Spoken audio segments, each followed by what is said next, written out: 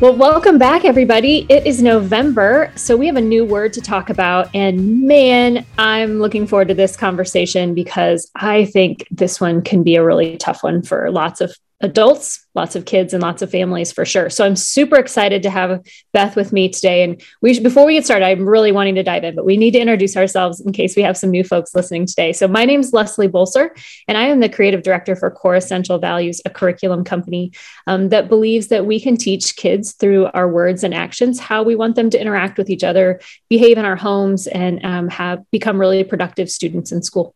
And I'm with my friend Beth. Hey everyone, my name's Dr. Beth Trammell. I'm a licensed psychologist and an associate professor of psychology at Indiana University East, where I'm the director of the Masters in Mental Health Counseling program. And my focus is to help parents and teachers make words matter for good. So our sort of forces align really well as we try to really help folks use their words in a way that gives us the best chances that the kids are going to respond the way we want them to respond. That's really at the heart of what I want to help people do. Yeah, I love what you do. And I'm so excited to hear your perspective on this word. And, normally we do different age level podcasts, but when you and I talked about this one, we decided just to do one altogether, because I think that so much of what we're going to talk about today is really not about the age of the kid. It's about our parenting response to this particular topic. So we'll jump right in. So the word that we're talking about in the month of November is contentment. And when Core Essentials talks about contentment, we're talking about learning to be okay with what you have. And that is such a tough concept, no matter your age. If you're a child or if you're an adult, it's such a tough concept. So even though we're defining it maybe a little differently than Webster's does in terms of being okay with what you have, Beth, I'd just love to hear your perspective. Is there a different or better way we might say that to parents that's a little more clear about what we're hoping from their kids? Yeah. As you were describing this, I wanted to make all the noises like, ooh, yeah, ooh, yeah. It's just really hard, right? I mean, contentment is a hard state of being because it feels in our culture, it just feels wrong to just be like, okay with what I have. We just are a culture that continues to seek more. I need more time. I need more money. I need more stuff. My kid gets all of these messages on, media, television of, yeah, you don't have enough of this, so you should have more. And so it's really hard to go against all of those messages that they get. And we get lots of those messages from our peers too, both as kids and as grownups. And so I think one of the things that we have talked about is, contentment by itself is really the opposite of entitlement. And that word is like a parenting nightmare, right? I mean, it's like, I think if we could have our kids be any one thing, it would just be like, as long as they're not entitled, I think I've done a good job, So I started thinking about that word entitled, and the definition of entitled that I found was the belief that one is inherently deserving of privileges or special treatment. Yeah, that sounds barfy. Man, if my kids want to inherently believe that they're deserving of privileges or special treatment, I need to have another conversation. So as I think about contentment, it is about acceptance and being okay with what we have in a world of more, which is really hard. Yeah. I think that's why we're having such a hard time with it, right? Yeah. So it's complicated because as educators, there are teachers and parents listening to this who are thinking to themselves, but I want to teach my kid the opposite of contentment. I want to teach them that they can do anything, that if they work hard, if they set a goal, if they push through, if they have grit and determination, then they can accomplish so many things. And contentment, to me, teaching contentment feels like I'm telling them that they should just stick with the status quo, that they should just not try hard. But I don't think that's what you're describing. I think they can coexist, right? Working hard, having grit, having motivation, seeking something better or different in your life can coexist with being content in the moment. Yeah, so they definitely can coexist. And for me, when I think about contentment and how we can help our kiddos, it's more about what might happen after they begin working toward a goal. Okay, so for example, right, you have a kiddo who wants to try out for the volleyball team, right? And contentment would say, yes, set a goal, go out for the volleyball team. And after the tryout happens, let's pause and reflect and say, I am okay with how things went.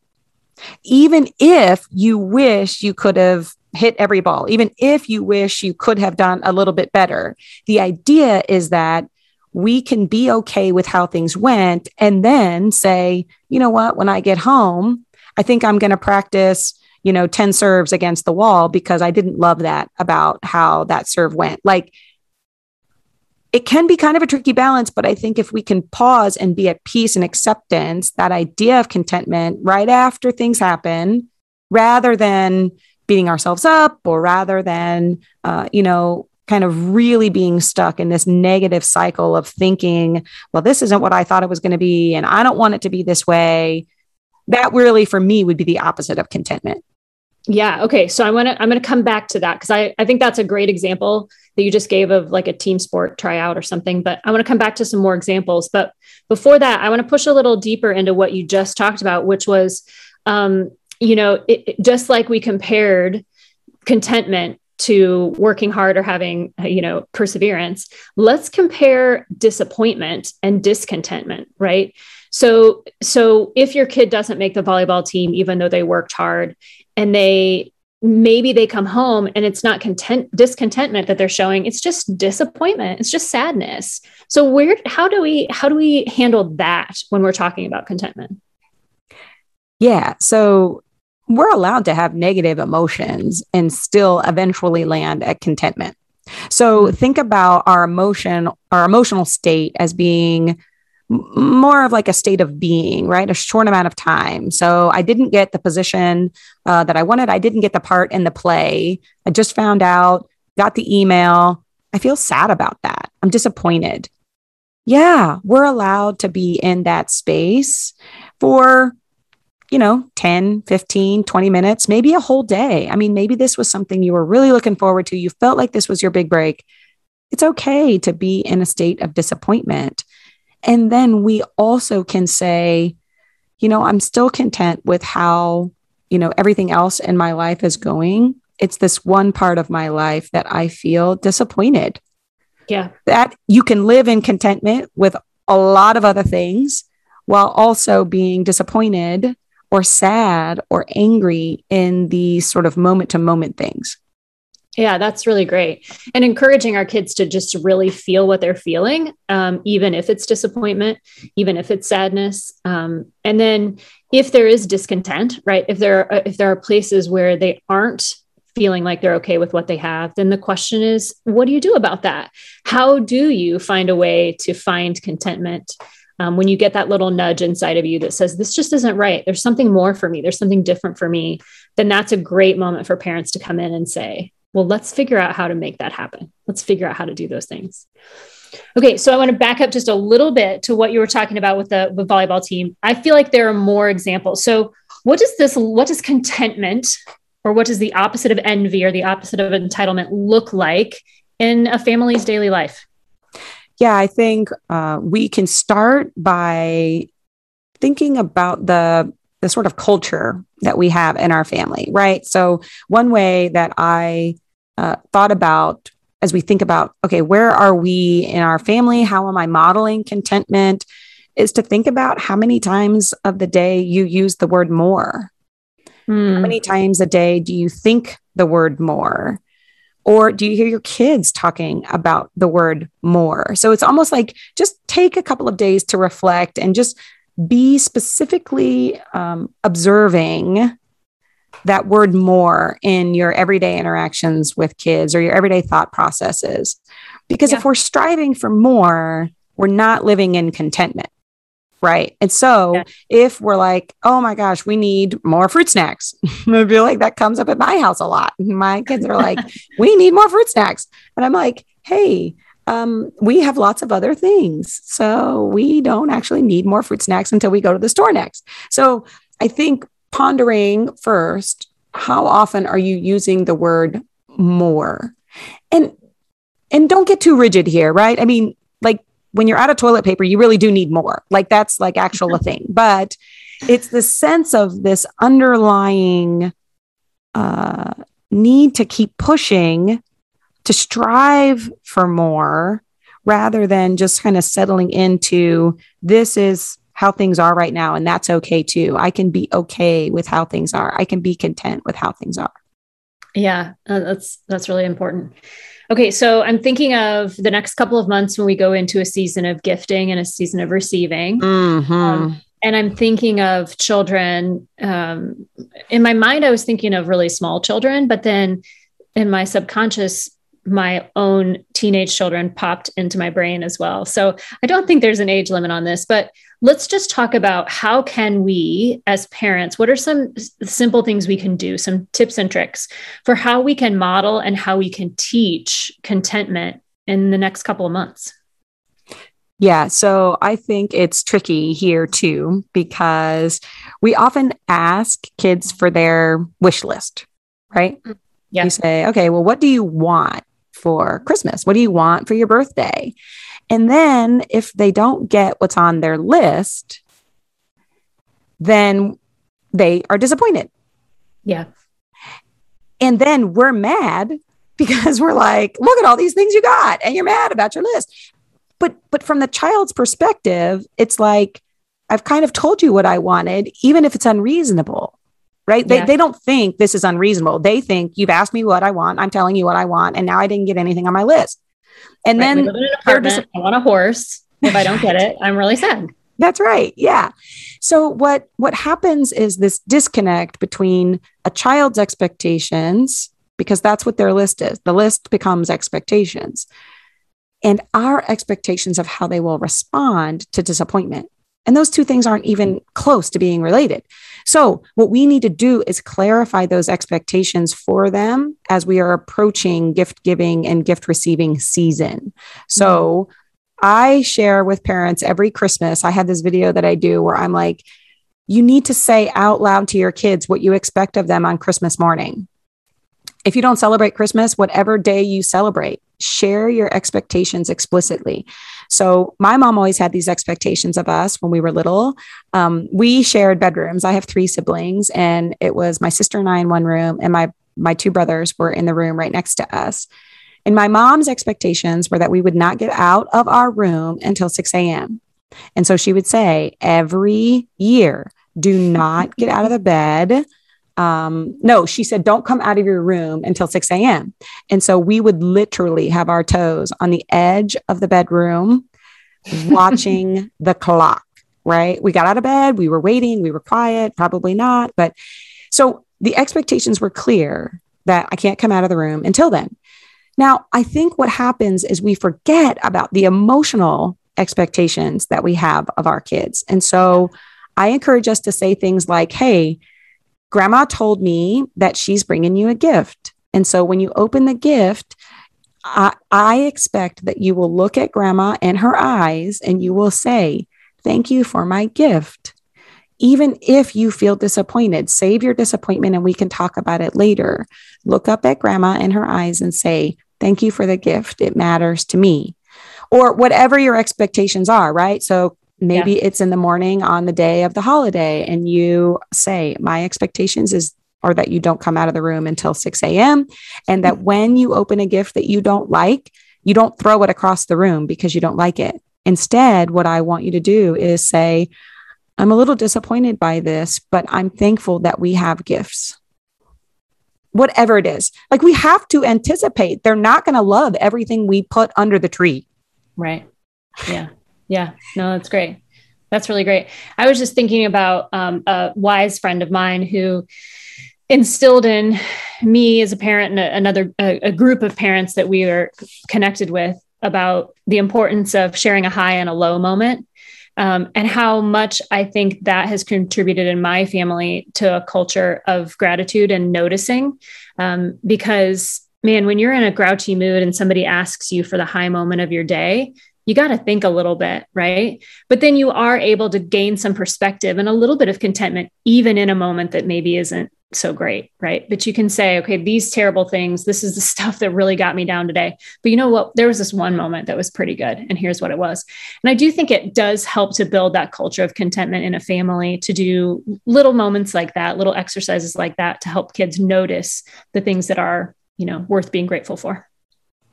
Yeah. I mean, I think November is a perfect time to be thinking about gratitude, especially. And, gratitude can remind us of our spaces of contentment. And so, there's lots of tiny ways you can get Post-it notes and write what you're grateful for every morning on your child's door. Draw them a little picture if your kiddo is too young. Have them reflect as they get home from school every day, or while you're in line buying dinner through the drive-through. Ask, what kinds of things are you grateful for? What can we be happy about? What are the things that are going well in our lives that we just feel good about? I mean, I feel like November is a good time to just sort of get into a practice of doing that. I think it's really smart to do it that way. So one more question before we end. And I want you to clear up whether this is a truth or a myth. Okay. So I've seen this practice happen on television. I've seen this practice happen with other friends. I have never done this myself, but I have seen other people do this. And that is when emotions are high and your child is not grateful or is discontent. And the reaction is to then say, you are so lucky to have whatever it is. Think of all the kids in the world who don't have whatever that is. And then usually there's a little speech of 3 or 4 more sentences that follow that statement. Does that work? Oh, I'm cringing. And I was muted and I was saying out loud in my head, don't you say it, girl. Don't you say it. Okay. It's so common though, right? So in a heightened emotional state, isn't that the default for a parent to then guilt their child for whatever lack of contentment they're showing? It really so is. No, we know it doesn't work. We know it doesn't work. And yet when we're frustrated, it just becomes like the first thought that comes to mind is, oh my gosh, my kid is entitled. Or, oh my gosh, my kid is a brat, or they're ungrateful, or, whatever. I did all this stuff. I did all this work, or I spent all this money, or all this time, or all this whatever. Oh my gosh. In a parent's heightened state, in a parent's emotional frustration, what do you suggest? Is that a take a moment away kind of situation? Or is that here's a good sentence to say instead? What do you suggest? Yeah. So it's at least minimally, it's take a breath. And when I am heightened in any way, right? If I'm starting to get frustrated with my own kiddos, I have almost two teenagers, 13, 12, 7, and 5. And so I have kind of the gamut of kiddos. And if I'm feeling any range, I usually will say out loud, like, okay, let's just take a breath. And then I actually take a breath and I kind of ask my kiddo to take a breath too. And then I would take a pause. If you can't come up with something better than you're being really ungrateful right now, hold that statement. And then I think it's fair to say something like, hey, I actually spent a fair amount of time trying to come up with something fun for us to do today. And when you're rolling your eyes and when you're sort of huffing and reminding me how much you don't want to be here, it feels really hurtful to me. Right. And I don't think you mean to be hurtful or disrespectful, but, if you could maybe try to take a breath, try to think a different thought in your mind that might help you have a better attitude right now, it would really help me a lot because I'm getting frustrated and I know you're already frustrated, and that's not a good place for either of us to be. Yeah. So probably ultimately underneath all of that, it's a mismatch of expectations again, right? But in the moment, I don't think we recognize that. I think we just want them to feel bad. So we say things that make them feel bad. Yeah. Thinking that they're going to change their attitude. Right. I mean, I'm laughing because I have done something like this before, where I'm like, gosh, why are you in such a bad mood? And it's like, that's actually not helpful in changing their attitude at all. Like labeling them as having a bad attitude is not helpful. So instead, it's thinking about honoring how you are feeling in that situation and letting them know what your expectations are in a different way. That I'm not saying they always have to just be happy all the time, right? I don't think that's what contentment really is about, right? It's more about a peaceful state of being over time, knowing that our emotions are going to come and go, right? Our teenagers' emotions are going to come and go. Our toddlers' emotions are going to come and go a lot. Right. Overall, we're trying to create this sense of kind of peacefulness and gratitude and contentment without trying to manipulate them into feeling bad because other people have it worse than you. Yeah. Like, you and I could have that conversation about things that you and I struggle with, right? Like, it doesn't make me feel better if I'm struggling with an evaluation that my supervisor gave me as an adult. And then you're like, well, actually, other people probably had a worse evaluation than you. And you're like, well, first of all, we're not talking about other people. We're talking about me. And just allow space for that to just kind of settle in. And once our emotion has settled, we've taken that breath, we've thought about a different way that we can say certain things, then we can come to, let's brainstorm some solutions here to help you feel better and get you back to a place of contentment. Yeah, no, that's great. Okay. So in closing, I have a fun little thing for us to do. Oh, I like it. Okay. So let's share, what was your high moment today? What was the best thing that happened to you today, Beth? Ooh, I love this. Okay. So my high today was honestly that I've been able to come here. I have had 2 weeks of a voice that sounds way worse than this. Mm-hmm. My voice is still only at about 85%, but I was really excited about being able to come today and be a part of this. That's great. So my high was just before we started, my high school senior was texting me during her free period at high school about the work she's doing on her college applications and scholarship applications. And I'm just loving seeing her take some steps that are, on her own and just independence and stuff like that. So it didn't make me sad. It made me feel really good to see her taking some time to do that. So audience, if you don't know, Beth and I get to sit and speak to each other and do this podcast, but we are only able to do it because of the amazing work of a guy named Phil Quinn, who is our audio engineer. Yeah, Phil. He sits in these with us and he listens and he provides feedback for us. And he's so incredibly helpful and skilled at what he does. So I'm going to have Phil pop in with us right now. Phil, what was your high today? Well, getting to be with you is good. When you can join a Zoom call and know that you're not the smartest person in the room, it really helps to just shut up and mute and learn. So that was really good. It's all of these words are the scope of becoming good and better people. And so even if you have kids that are much older like I do, there's still something you can take away each and every month that you do this. And so I'm very happy and hope that people will continue to subscribe and listen and then share those podcasts and experiences, because that helps grow. We're all in it together, right? Yeah, that's awesome. That's great. So thanks for playing along with me, guys. And I hope listeners that you all are able to take a moment today too and think about what has brought you joy, what brings you contentment, and what you can be grateful for. And whatever that thing is, I hope you're able to tell someone that helped make that happen so that they know how important they are to you. All right. So we're going to close for today and we'll be back next month. But in the meantime, if you want to know more about Core Essentials, you can find us on social media at CE Values and on our website, coreessentials.org. Beth, how can folks connect with you? Yeah, my website is makewordsmatterforgood.com, and I'm on Facebook mostly, MWM with Kids. And I felt really good about our highs with all of us. It made my heart very happy. Yeah, absolutely. All right. Well, we are looking forward to checking in with everybody again next month. And I don't know, Phil, we're going to keep you on your toes. You got to be ready. I know. You never know when we're going to call you out. That's right. I'll be ready. Thanks, everybody. Have a great month. All right. Bye.